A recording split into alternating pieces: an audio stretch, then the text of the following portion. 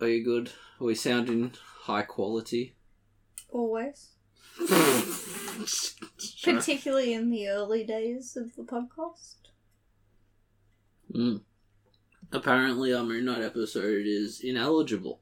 Ineligible? Ineligible for what? Inaudible. Oh! Ladies Cool, we made it onto Audible? No. We can always submit and get rejected like we did with that other one, which I think got its name changed. Because there's identical commercials on our local radio now. For a different one. I see. I think this is a tax dodge. Or like when TikTok used to be Musical.ly.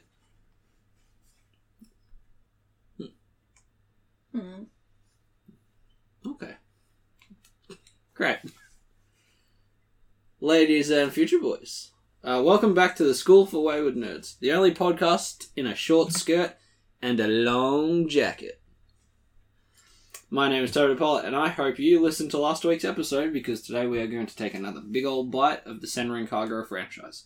We've covered the inception of the creation, the original story arc, and hit a few quick character profiles. And now, Kaya and I are going to march forward into this franchise as a whole. Kaya, how are you doing? Look, I'm tired. You're always tired. Exactly why it makes no difference. You can't be tired if that's your standard state, you know? Look, I have medical conditions. Leave me alone. Alright. Do you like the Senran Kagura franchise? Yeah. Yeah. You seemed more into it last week. I feel like we already covered this. Yeah. Quick. I've been here for a whole 60 minutes of this topic already. Alright, pop quiz. What is the franchise so far? Ninjas with boobies. Oh, you're not wrong. And bean sprouts. Before we jump into the wonderful chaos of this franchise, put in like a breaking news thing. You know, like... You know one of those ones? Right. Edit one of those in. Done. I do not fucking believe that for a minute. We have an update on our previous topic, McDonald Land. If you were listening to those and noticed we did not end up explaining Grimace... Even though we promised to. Yep. That is because we didn't end up watching the weirdly racist episode of The Wacky Adventures of Ronald McDonald. But fear not, dear listener, because there has been a development since then anyway. Brian Bates, manager of the Canadian McDonald's, Canadian branch of McDonald's, he's in charge of McDonald's in Canada. He has blown the whistle on the Grimace mystery. He was introduced around the time of the Thick Shake. People thought he was potentially just a glob of milkshake. Understandably. But no. Your milkshake shouldn't be grape flavoured though. That motherfucker is an enormous taste bud. Ugh. That's right, a sentient tongue fragment. That's even worse.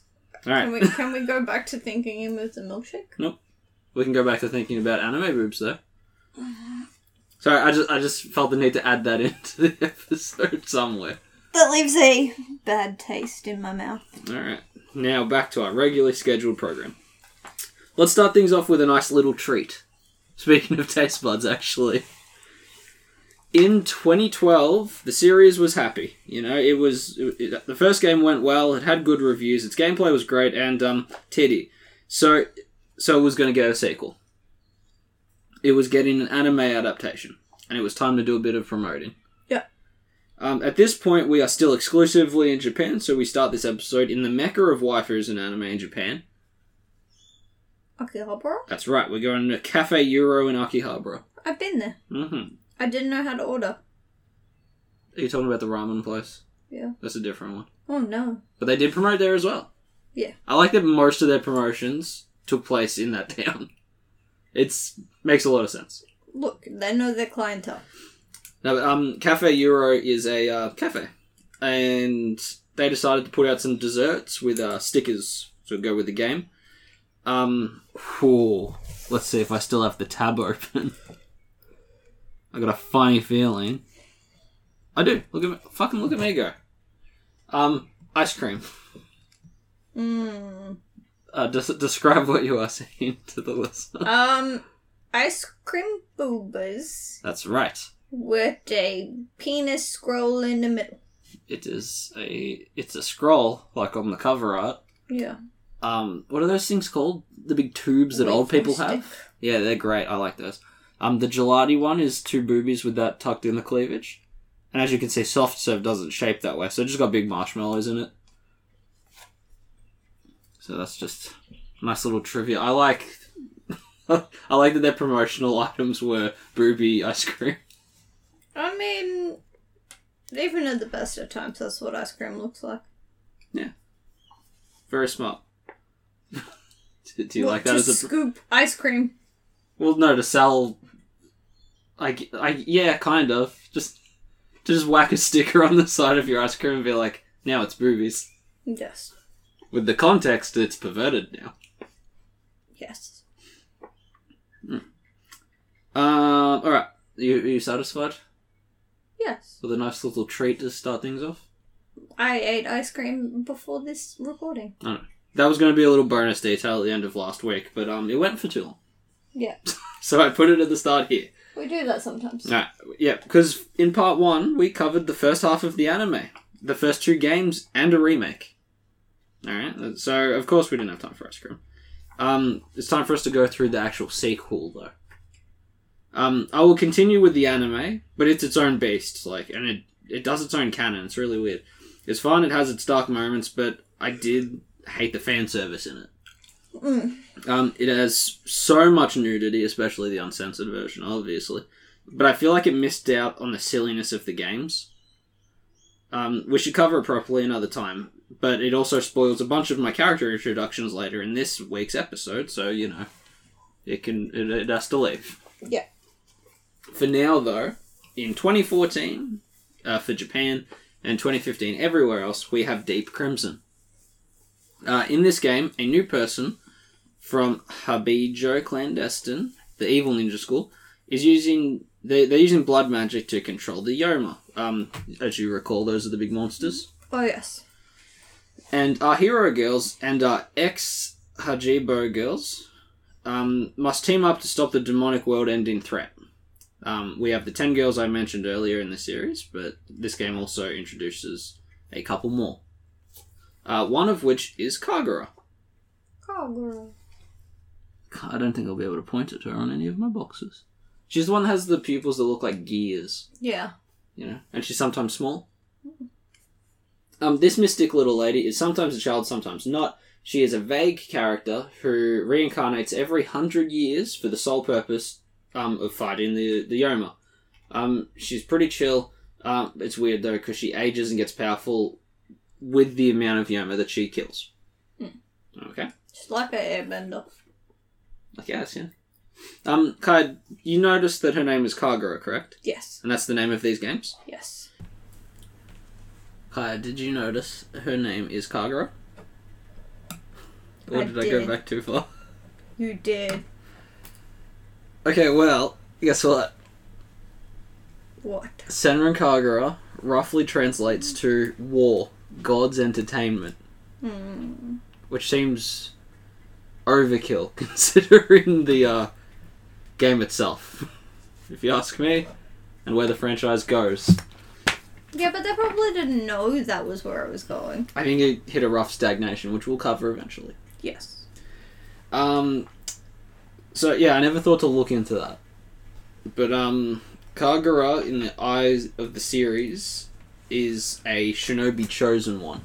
The girls are all sort of training to become the or a Kagura, which is like the highest rank, I guess. Whereas this mysterious woman is born one. Yeah. She's like, what are all those bullshit tacky chosen ones that annoy me in film now? She's a Luke Skywalker, a Matrix Neo, Buffy, a Potter Harry. Who else is there? Yeah, don't fucking even act like he's not a bullshit chosen one Mary Sue. He rocks up, the biggest villain in the universe can't kill him. He picks up a broom and the wizard teacher is all like, oh, you're so fucking great, let me suck your dick. So you mean basically yourself? I'm great at everything, but I'm not the main character of shit. Except for this podcast, which I forcibly make myself. You're not a hostage, don't worry about it. No. Speaking of Kagura, we have Naraku. Not much details about this woman, frankly. She's a ninja monk woman who was in charge of the temple in which Kagura rocked up at every 100 years, and she's kind of like her escort or bodyguard now. Okay. She has that big heavy metal ball sometimes. Okay. Okay. Yeah. You know the one. She kind of has she looks a little bit like Hokage but with lighter hair. Mm. Yes, yeah. And yeah, this game causes problems in a Zelda-y kind of sense because this is the first timeline. Yes, that's right. We have to branch off sometimes now. Oh no. Yeah, you got anime season 1 and 2, and then you got this one. This is a different timeline, the 3DS era. Yeah. Which goes Senran Kagura Burst, Deep Crimson. So wave goodbye to all that. Bye now. Because now we're going to start again with the main timeline. Okay. Honourable mention to the phone app card game, Animal Pinball, and Massage Simulator for being so vague they're not really located anywhere. Yay! Alright, main timeline. The stuff I spoke about last week, it stays because this one starts with the remake on the PS4. Then we go back a couple of years from the remake to the PS Vita, probably for one of the only times in our podcast's history. I had a PSP, I did not have a Vita. Did you have either of those? I think I had both. Really? Yeah. You saw what happened to my PSP with its, morbidly obese battery. Yeah. I'm glad it didn't burst, because it should have. Yes. It expanded quite a bit. It was a fat little battery. Yep. So we are going to the PS Vita to see Shinobi Versus. That is not a spelling mistake or a mispronunciation. I don't know why they do this, but similar to Estival Versus, instead of a game which takes place at a festival, for some reason they're confusing. It's like they're purposely bad translations. I don't understand it. But anywho, 2013 in Japan, 2014 worldwide, and eventually 2016 it went to Steam. This is a fighting tournament, Shinobi Versus. So the plot is, it's like any fucking fighting game, it's a mess. But we do need to touch on a few things first. Okay. Firstly, the gameplay is the same really to all the other main third-person hack-and-slash games. You know, a lot of quick moving, swarms of enemies, really high combos, really addictive, satisfying to play. We've left all the 3DS ones are still 3D and still work in a 3D sense, but it's sort of more side-scrollery. Yeah. It's mostly about the map layout, but it still kind of plays the same. Yeah. Second detail about Shinobi Versus is that this game introduces the Gessen Girls Academy. So we're going to have to run through these lot before we run through the game's plots. Okay. Alright, first one of the elite school. Some of these will be on box art around here, but not much. Okay. You know that we're an audio podcast, right? I know, but I like to point at them so you can describe who they are. Okay. How about you just do it free and we'll see if you get it the right characters. Alright, first one that we'll cover in this elite school of goody two-shoe girls. Probably my favourite of this bunch. Shiki. Do you know this one? Nope. Damn it. She's like the Elvira of the bunch. Okay. And I say Elvira because she normally has, I don't know the word. You know those really tanned people in Japanese culture that are very bimbo-esque? Sure. I can't think of the word for them, though. That's how she would talk in the Japanese version. Mm-hmm. When translated or subbed, she talks like she has a very Valley Girl manner of speaking, like Elvira does. Yeah. And despite her kind of airheaded personality, we also see her with her double-ended scythe, black outfit, and little bat demons that follow her around. Cute. Yeah. It helps her big spinning it helps that her big spinning blade is satisfying as hell to use in game. She also shares her birthday with White Collar, if that's a fact worth noting. Of course it is. Yeah, so I like that she's, kind of ditzy, but super gothic and demonic for no reason. Yeah. She's fun. She has a big sentient hat. Nope. Oh, man. You're missing out on a big hat. Okay. Let's see. What do we got here? Shiki is a first year, so let's go with the other junior of the team, which is Minori. Do you know this one? Nope. She's like the baby of the group, the baby spice, making little Hibari, who you do know, yep, seem practically adult. Mm. Her parents died fighting, and she believes that people should be more playful instead of fighting and shit. But reading about her parents makes me think that maybe it's just an excuse for her stunted mental maturity. Anyway, she has a few objects with her. She has the hamster backpack for snacks, a bucket and a fry pan. Her attacks are super weird. One of her special ninja arts makes the fry pan huge, and she drops a big pancake stack the size of a minivan on her enemies. Nice. Next up is the team's enforcer, Yozakura. She's the one with the really short bob, looks like a bowling ball for a haircut. Look, I'm gonna disappoint you now. You know, a single one of these based on names. Of these. Alright. Yeah. Her kimono... I'm very transient in your viewing of media. And I'm shocking with names at the best of times too, so you probably never heard any of these names around the house. Her kimono outfit is cool, but she rocks a fucking blue bowl cut. It's very similar to, Doofus Rick. If you want to upset a bunch of anime people, that's how it looks to me. Okay. You know those bowl cuts that are so short that they just have just a round effect? Friar Tuck. Oh yeah, it's one of those bad boys. She does have a cool weapon though. I was going to describe it as like if a Megazord had a brass knuckle, but it's more like if she took a wrist off of a Megazord and wore that. Mm. Do you remember Katsuragi's feet? The big stompy ones? Yeah. Yep. It's like that, but for the arms. Okay. We can almost make an Iron Man suit. Yeah, we're getting there. She has a mum personality. She's very stern, but can be chill and very doting. She's very confident about her cooking. Oh, that's which nice. comes into play in a later game. Cooking mama. Yeah. Next one is Murakumo. She's next on our docket. Her main feature is that she is shy. She chooses to wear a big, like, Oni mask. And she pretty much wears that all the time in public. You know, the one with the demon head. Other than that, she kind of looks like a samurai with no pants. She has the big spear and a huge meat cleaver. Nice. Remember that one that's too shy to be seen? Nope. It's ironic that she covers her face and then, like, barely covers a scrap of her body. But that's very on brand for the Senran Kagura franchise. Alright, last one of the bunch. Okay, I'm gonna get this one. Yeah. For her fans thinking I was putting her off as a grand finale of the school, I was actually putting her off because I don't fucking like her at all. Yumi.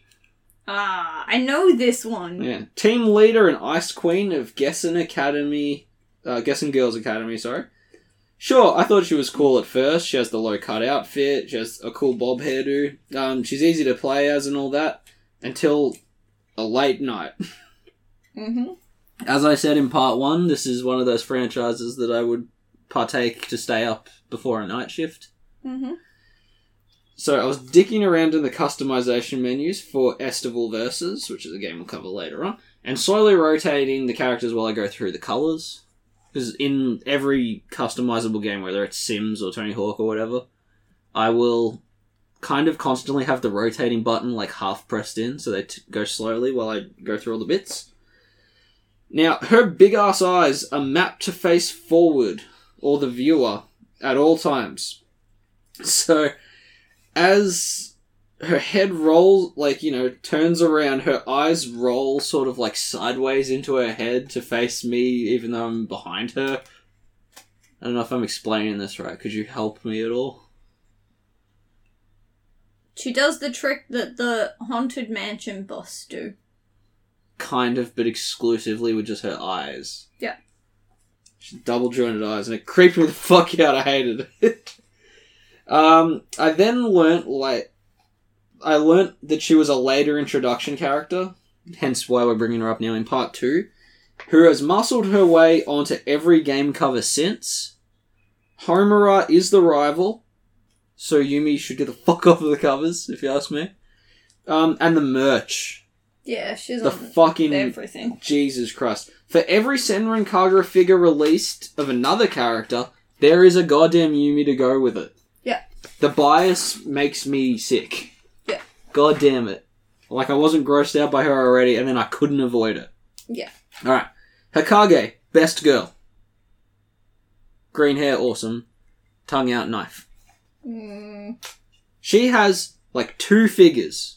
Mm-hmm. One more coming out next year. Mm-hmm. Or if you're listening to this later, this year. Yeah.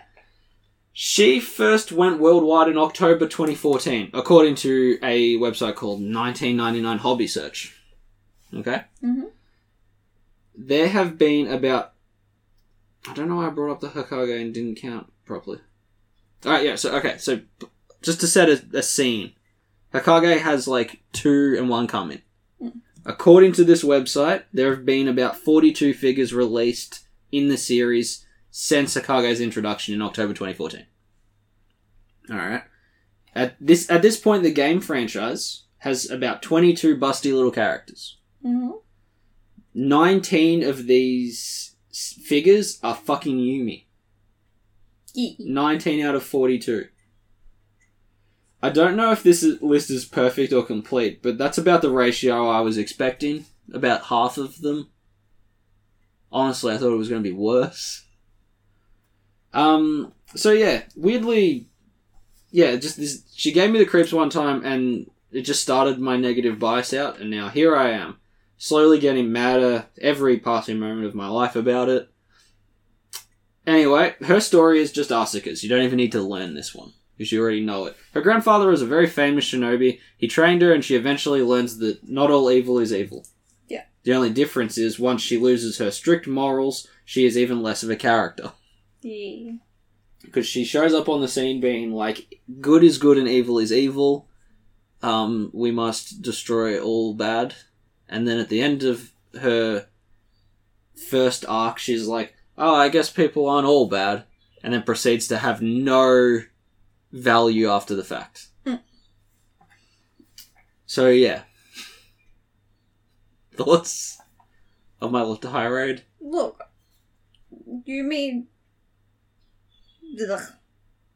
Sick of it? Yeah. She's just... Super oversaturated? Yeah. They've done it to themselves, so... Yeah, they definitely don't help. Alright, so that's the Gessen girls. Their point of view in Shinobi Versus is like so. Whilst visiting Yumi's grandfather's grave, they meet Hanzo, which is Asuka's grandfather. He is very rude and very harassy. He eats the daifuku, which, according to Google, looks a lot like a mochi. Okay. That they were going to leave at the grave as a tribute, and Yumi wants to fight him about it. He says, you have to prove yourself and beat my granddaughter. It's very suspiciously well timed, because there's going to be a school battle royale, and Yumi decides that this is a good time to find and fight Asuka.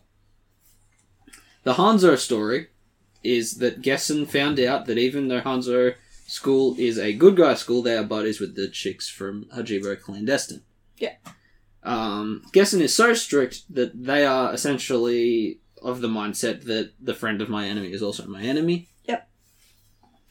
And that's, that's the arc for our classic good girls, so we better check in on the classic bad girls. Their story opens with Homura working as a furniture mover now. As you recall... They're all dead.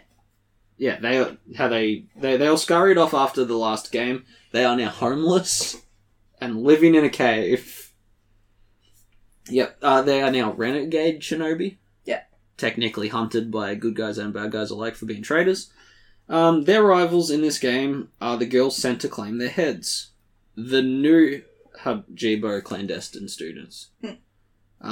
Literally, their replacements are after them. These are all on the back of this box here. Look at that. Little chibi figures. Good work. Okay. The new leader of Hajibo Clandestine is Miyabi, the short, white-haired one. Mm-hmm. Okay.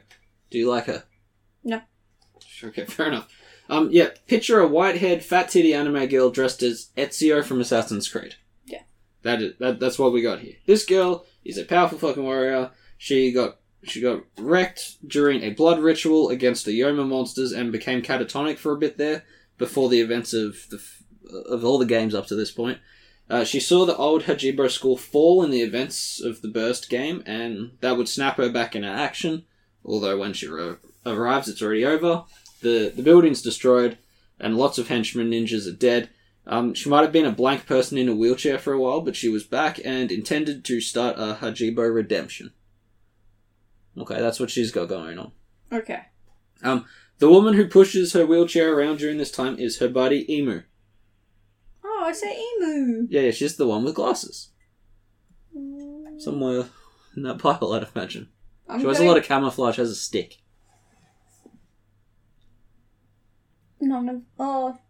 Maybe there's glasses. Kaya, can you describe her for me? Well, if I'm with the right person, she's got like The one kind in of the little hat strawy there. hair Yeah. and pigtails, And she's in like a little green religious outfit. Yeah. She's just got crosses and she's got a stuff big on it. Donatello stick. And a little beret. She's important because the series had 2 eye patch girls before anyone with glasses would show up. Yeah. Weird anime priorities. Pirates are cooler than glasses girls. Alright. And I'm a glasses girl, so I'm allowed to say that. Fair enough. She started off as an otaku pretending to be a ninja, but obviously ended up A ninja pretending to be an otaku. Yeah, kinda. She ended up she joined her sister in becoming an actual shinobi because this group is very sister heavy. Yeah. And very top heavy.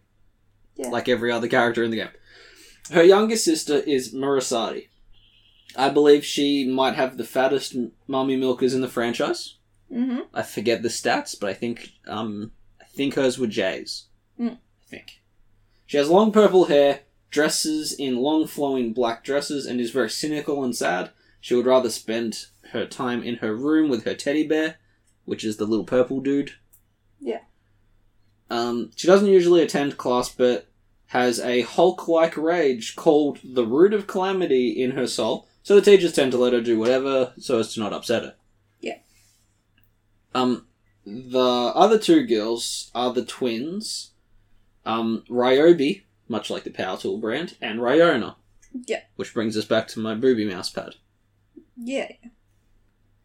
These 2 joined the Hajibo school as traders. Okay. See, they began as Gessen girls, but their older sister Ryoki was sent on a ninja mission and supposedly killed by Miyabi, the white short-haired one. Yeah. So the twins intend on a sweet double-cross revenge story. Turns out I've misspelled that and wrote Ryonki. Oh, that's a good name. She's half herself, half a donkey. Turns out Ryonki was killed by the monsters that took out everyone in Miyabi and Emu's old group. The one that resulted in her becoming a Lorenzo's Oil vegetable character. I feel like that's racist. No, it's referencing I think a based on true story movie. It don't matter, it's a shit film. Okay. It's boring. But at any rate, she died in that mission. Yeah. So once that's cleared up, for some reason these 2 girls stay. I mean, Gessen Academy already has 5, so it's just responsible for them to stay and hang out. Okay, I understand it. We're here now. Alright, so Ryobi, of the 2 sisters, is weird. She is a power tool. Yep. She's flat-chested most of the time. I like the fact that you say Yeah, she's flat-chested until she transforms. Oh, that's good. When she does her scroll transformation, boobies pop in. Well, they're defensive weapons for the heart. Okay. She's dressed a little bit like Red Riding Hood, but with a sniper rifle. She is a mean bitch and is a sadist, especially towards her twin sister and my team favourite, Ryona. This fucking bitch. Everything she says makes my eyebrows kind of be like, they raise, they're like, the fuck? You know? Just so you know, your eyebrows didn't raise then. Yeah, well, what do you care? An example of her personality would be like this. I've made up quotes just to simulate what her existence would be like in the real world. Oh, okay. Alright, you'd be like, hi Rona, how are you today? And she'd be like, it's fine, but I wish someone would huck a big loogie into my hair, shove me to the ground, and make me bark like a dog. Okay, Cheryl. Yeah, see, this blonde bimbo likes to be chastised and abused. A lot. Oh. Way too much. Don't do that. She dresses like an angel and has these guns that kind of resemble magnets. I just like how fucking bonkers insane she is. Every fucking word that comes out of her mouth is, like, either self-destructive or begging someone to call her names and be mean.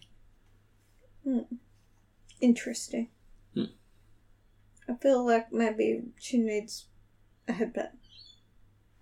Someone calls her bitch and she's like, that's not very nice. You should call me a sow. Because I'm a pig, not a dog. It's like, are you good? You good, homie? Someone didn't teach her self-love. She don't got it. No. She don't got it. Replaying Estival Versus as her, I'd forgot how, like, movie she is. Because she's kind of based on, like, ice skating as a moveset, so she's always, like, zooming around on her toes, like Frozone skating around. So I kind of, like, I don't lose, it took me a minute to get, like, her back in order. Like, okay. she's moving around all the time. Zing, zang, zoop. Yeah. So, with all this madness covered, we can jump into our next game. Because that has no real canon, because every school has a different story mode going on. Okay. Kind of like how, if you play Tekken, the character you play as wins the Tekken. Yeah. And then a sequel will come out that doesn't matter what you played, it's going from a certain point. Yeah. You know, it's one of those kind of things. So with that, we will jump into our next game. We have had a lot of great hack and slash gameplay so far. So it's time for a rhythm-based cooking competition. Of course. It's literally what I just said. The girls enter a cook-off, and the prize is a ninja scroll that can grant a wish. So they cook up satisfying meals against one another, and the old grandfather Hanzo tastes and judges the meals. It only fits in this timeline because it references stuff. It's really weird. Kai, do you have any thoughts about that game? That's the one that I played, isn't it? We do not have access to that one. You might have access to it. It's on Steam now. But it plays like Parappa the Rapper. I never played that. So, it's like Dance Dance Revolution. Like, you press the buttons in time as they scroll by. It's like, you can play it on Guitar Hero, I guess. I'm never good at those and ones. the better you do, the better that your meal will be. And if your meal's really good, it blows the fucking pants off the enemy. So basically, it's like the Food Wars anime? Yeah, dude. Ew. Which makes sense that as a weird, pervy parody game franchise, that they would just go out of their way to be like, hey, Food Wars is fucking weird, you guys. Oh, Food Wars, that's what it's called. Yeah. Yeah. So yeah, it's pretty much that, but with our characters. That all sounds terrible. Okay, very good. After that, we reached 2015 in Japan, 2016 worldwide, the first one dropping on PS4, and a heavy return for the franchise. I played Burst on 3DS, but I struggle to stick with... Whether it's a good game or not, I struggle to continue a game on a handheld Nintendo when it's not like Pokemon. Yeah. I don't know why, I just can't do it. But this one was my shit. Estival Versus. Still don't know why they misspelled the titles. This 3D hack and slash brawler with gameplay so fun and addictive, I spent a few hours that I was supposed to be using to type this up, just glued to the couch, tearing through lesser shinobi henchmen and having a ball with it. The story is more or less simple. Remember the Yoma monsters? Yeah. Mm-hmm. Well, every 1,000 years, a giant Godzilla-sized one named Shin is reborn. That's nice. Which is fun because there's also a Shin Godzilla. Shin translates roughly to God. Godzilla? He's like a big Godzilla. That's so stupid. So yeah, a big god monster demon is coming, and somewhere in the afterlife beyond time and space, Asuka's grandmother sees all of our little lady ninjas, and she sees that even together they won't be enough to fight it.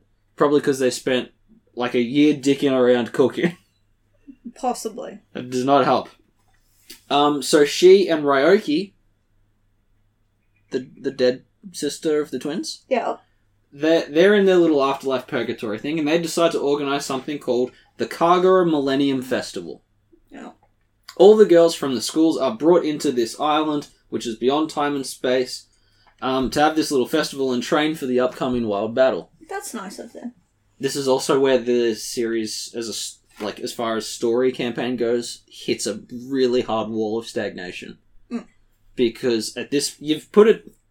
It's a problem I've seen, not necessarily in video games, but in cults a lot. It's important to have a reason for people to be there. You have to have a doomsday coming, whether it's Charles Manson's race war, or the Jonestown race war, or the Shinrikyo race war. It's important to have a ticking clock there to be like, something's coming, you need to be ready, that's why you can't sleep or eat properly anymore. It happens in schools. It's called assessment due date. Mm. But I think that's more important. Not really. Alright. Well, the problem with this is that we are now getting close to the... I guess what would essentially be the final big-ass battle with these demon monsters. Yeah. This game pauses time because it's on this weird purgatory location. But it implies that it's right around the corner now. Mm. And out here in the real world, we still haven't gotten there yet. I think everything after this point is pausing time constantly. Yeah. Which is a weird problem to run into. I suppose. Yeah. But they're secret ninjas. Like, I just want to fight a big Godzilla in one of these games one day. But we'll cover more of that later on. This is the point where they're like, we can no longer have time progress because it'll break our story if we do. Yeah. I don't know what to tell you. It's like if in Majora's Mask that moon's going to crash, right? If that's the events in that game, but the ending of that game was like 3 or 4 Legend of Zelda games down the line. Yeah. It's like, yeah, it's a broken thing. Alright, but we have a new game, so we have a new character list. Obviously, at this point we've got all the main schools, so there's only a few extra ones here and there now. Obviously we have Sayuri, which is that old woman. Yeah. Wife of Hanzo. Yeah. She's been dead for ages. When she fights in the festival, she's a youthed up version of herself, using the name Jasmine. I mean, if you Do can you be remember young her? again, why not? She has the big pearl necklace. She still looks more like a adult woman than Rin, the villain teacher. I like her weapon selection of a huge smoking pipe and a tiny black elephant. That's all you need. I'm gonna bring up a picture so you can stall if you like, because Jasmine Estival versus. Look at me go.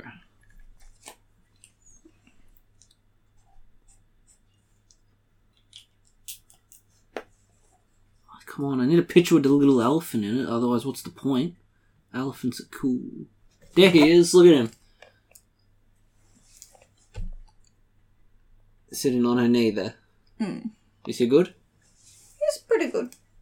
Show me this picture. That's a bit. Oh. Yes, I see. Do you see the appeal? It's like if your cat Misfit was an elephant. Mm.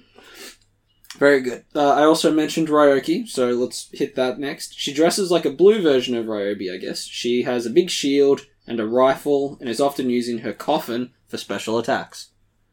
Her main character trait is that she is super nice, but for some reason, I don't know if this is like based on some afterlife rumor or whatever, but if mortal hands touch her halo, it makes her flip out.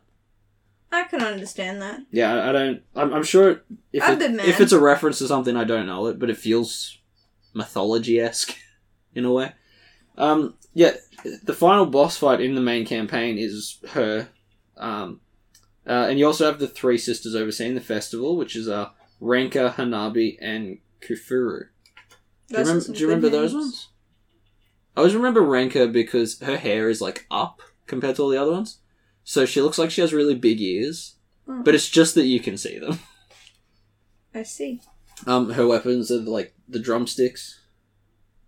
I played as her a little bit, but not heaps. Her special attacks are really brutal because like she starts drumming on magical drums in a way that reminds me of those big dudes in Batman and Robin at the circus. Oh yeah. But like she's hitting a big ghost drum, and there's another ghost drum like further down. And as she hits, like, the sound waves bounce in between the skins of this drum. And if you get caught in it, it is like being caught in a washing machine. It fucking rocks. It beats up everything in its path. It's really cool. They're the ones that resurrected Ryoki for this. They're like temple monks a little bit. They're vague. Everything at this point on is going to be vague. Yeah. Thank you, Internet, for not having any detailed description of anything to help me. That's nice of them. Once again, this podcast is charting its own path because I've wandered away from mainstream once again. That's where we like to sit. Some of the highlights I wrote down in this game, because I think it's still probably my favourite of the franchise. They're mostly the extra details in this game compared to the other ones in the series. I guess because Renewal is a remake, it's missing a lot of the features that I forgot were in this. Just simple things, like how the girls' transformation animations, they actually have the fucking scrolls with them. Yeah. It's weird that they don't always do that, because it's kind of like the point. I also like that it has environmental finishing moves. Most often, 100% of the time, they're usually pervy-based. But like, if you defeat an enemy near the banana boat at the beach, they'll bounce off the banana boat and land in the water. Ha ha. Or if you beat them up near the hotel lobby, you slam them up against... You pretty much kick their pants off and slam them up against the glass of the door. You know, like when you press a lady against the glass with their boobies. Some of that stuff. They're all like that. Every one of them. Yeah. Do you remember even the pumpkin one in the Halloween level? How it looks like the pumpkin's going to go on her head, but it ends up like her outfit, like body, yeah. Which reminds me of like when a poor character in the Old West has to wear a barrel. Yeah. That shouldn't be where my mind goes in your pervy game, should it? What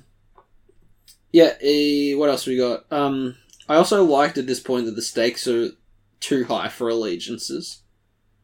So there's no school-based storylines like in Shinobi Versus. Like, every character is in it equally.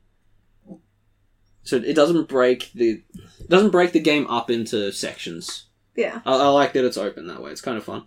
The bonus missions are wild fun as well. You get so much character fleshing out and awesome fun battles. There are a couple in which it is just straight up old versus new, and you charge an entire school with your school. It's very fun. It's like it's great. I definitely liked playing some of those missions like again for this podcast because I hadn't done some of them before because they were getting like added for free to the game. Which is always, nice. Yeah, it's nice of them, but because I think I played it pretty new. Yeah. So a lot of them weren't there when I was grinding through the game. So when I get to the one where it's like, good girls versus bad girls, and I start it as, the Crimson Squad, which is, Homer's, homeless gang. Yeah. You start as them, and you're versing... you start as old versus new. So it's you have Crimson Girls and you have Hanzo Academy versus the new Hajibo and Geshin Girls. Yeah. So the fight starts because if you play through a mission for the first time, you can't select your character, and you start off as Asuka in this fight, and I'm literally jumping over the other characters in my team to just get the first hit at Yumi. Yeah. Like, every the fucking way, just slam her to the ground as immediately as I possibly can. I'm not biased. I'm not vengeful. Mm-hmm. But I beat that girl to a pulp right away. I'm sure you did. And my Asuka is pretty powerful. In my original 100% trophy run, because I really haven't touched this game since, honestly, I went through and wrote down all the levels of all my characters to see how much I played them. Yeah. I was shocked that Ryona is only level 24. That's implying pretty low. I've barely used her outside of, like, locked in as her missions. Asuka was level 37. Hokage, of course, completely maxed out at level 50. Of course. And Shiki was level 35, which you barely use in the game. So she was already... So I've obviously used her quite a bit as well. I also noticed that most of my characters had been changed to black outfits. That sounds on point. Mm-hmm. Some other, like, small details I like. They're in other versions of these games, but I think this is the first one that introduced, like, the wall torpedo. Which looks really good and it's really satisfying. If you get, like, smashed up against a wall, normally you would do, like, a floor recover if you fall down hurt. But if you're up against the wall and you do the same thing, you, like, put your feet up and just push off and just pretty much just torpedo through literally any enemies in your path. It's a really good way to get, like, the tables turned. Yeah. You know, you get to be on the offensive immediately. And it also looks really cool, too. Just ripping through enemies. Yeah, I really like this one. And I like that I could get 100% of the trophies, because none of them are put into an online campaign. Mm-mm. Which I fucking hate when games do that.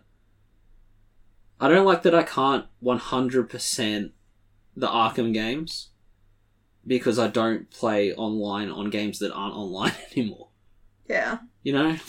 Like, and there've been horrible ones. I would have to do a proper research tangent here, but like there was a few where it was like get in the top 10% of all online competition. Mm. Like, how the fuck are you supposed to do that? Particularly once they shut it down. Especially in Australia, where these games are pretty much digital only. Yeah. And no one plays them. It's a problem. Yeah. What do you think about the story mode of Tastebuds Versus? I remember it being pretty good. I remember it being fun, but I also remember, like, the ridiculousness. Like we said in the first episode of this coverage, that it does like to be very goofy. Yeah. Like, there was straight up, a panty eating competition in here somewhere. Yeah. It's odd. They don't take themselves seriously. God, no. Which is the problem with the anime, because it starts to. I don't know who made Season 2, but I don't feel like they got it. Yeah. You know? It's not bad, it just is... It's missing things to me. Yeah. Now, alright. I've spent most of my coverage of Tastebuds Versus talking about the main story mode, because that is my favourite part of the game. Of course. I love the fucking gameplay of it. You smash the shit out of everything. But, as a coverage podcast, we have to talk about other features. Aside from the Kagura Millennium Festival, you have Shinobi Dojo. That is the online sub-menu for standard online battles, the leaderboards, and something I actually had to look around for this podcast, Miss Shinobi. Okay. Alright. This is a fashion show in which people submit and vote on outfits and poses. And because the customization on the characters is so in-depth and very impressive for the game, a lot of entries take pink circles and put them in locations that would imply nipple. Mm. It's all very pervy, and I did not stick around there long. Because, miraculously, I don't like to perv out on these weird games. No, that's never why you pick them up. I like to chuckle at the boob physics, like when there's dialogue happening and Homer crosses her arms and, like, her tits, like, bounce out like if you grab a piece, like a bar of soap too hard. Yeah. But that's just bad physics. It's funny to me. It's more of a glitch than an actual thing. They don't understand how boobies work. It's wonderful. So, yeah, most of the customization is done in the next piece of menu, which is the dressing room. Here you can change a bunch of shinobi outfits to black, apparently, which is what I did with all of them. Apparently. And, you can do whatever you like with your characters in there. You can also pose the girls here with the diorama feature, which I once used to build Kairi out of Asuka and then have Hokage bully her. Great stuff. However, a huge important feature in the franchise's history is missing from this game, but it will be introduced in the next one. And it will change everything, Kaya. Oh no. But to hear about that, you will need to come back next week for our finale of the Senran Kagura adventure. Kaya, do you have any thoughts? That's an awful lot of booby fighting. I thought there was going to be a feature in this game for me to talk about, but it's the next one. Oh. Oh well. You get there. Yeah, well, if you want to hear that, a good idea would be to subscribe on iTunes or follow us on Spotify. You can do both of those things. I do both of those things. Mm-hmm. If you want us to cover something you enjoy or need a gloss over knowledge of, feel free to email us at theschoolflywithnerds@gmail.com. Do you have any thoughts about this section? About Estival Versus and the weird cooking one? No, not really. I think the cooking one is a foreshadow of some of the weirder places it'll take this franchise. It is definitely they're always somewhat talking about food and stuff. I mean, anime food, holy shit. Some of it looks amazing. It's not completely... Yeah, but, there's a whole thing about bean sprouts. I mean, yeah. Anytime she's cooking something, there's probably bean sprouts in it. So it's look, not as a kid who watched but didn't care about Ninja Turtles, the pizza they used to eat disgusted me. It is wet. You know when they pick up the slice and it is, drooping an entire meter down? Yeah. Of just wet-ass cheese. And then you see anime food and you're like, what the fuck have we been doing? Yeah. Yeah. So I think it's fine that they do that. And obviously, as some of the games on Nintendo Switch show you, they're not afraid to go weird with it. No. I still have my pitch for Senran Kagura. I mean... Tell me I'm wrong. It does make sense. They've done goofier genre jumps before. Put them in a go-kart. Put everyone in a go-kart, ladies and future boys. That's what I'm talking about. I like that that's just, where you go with it. Before we close out, do you have any favourite additions, seeing as I've had the other half of the cast? Not yet. I know you're an Asuka fan. Oh, I know what you're saving up for... Yeah. I know your other one. Not that I'm a loyalist or anything, but my one's not up yet. Okay. Yeah. I've done all the things to end the podcast, I think. I think I've ticked all the boxes. We have. Thank you very much for listening. I've been Toby DePaula, joined as always by producer Kaya. I don't think you introduced us. Probably may have. I don't think so. Where are my notes? You see, the problem is you I did, look, that's me. Okay. I did it. Oh yeah, you asked me how I was feeling and I said tired and you said I don't get to use that response anymore. Because that's just your human normal. If I was like, how's your legs? And you're like, there's two of them, I'd be like, yeah, no shit. Oh! You tired is you having two legs. I had an interaction, I think it was yesterday, where I was asked, what's up? Being the human that I am. You said the sky because you're a dick. 100%. Yep, called it. And the person I'm having this conversation with goes, ugh. And I said, what, you don't think my jokes are funny? They went, no. I went, my jokes are the only reason my husband married me. Liar. They responded, someone actually married you? And I was like, I know, I was surprised too. Your students are mean to you? Yeah. Alright. So in case you're wondering how my week's going, thank God it's holidays soon. Yeah. Hold in, guys, hold in. One more day.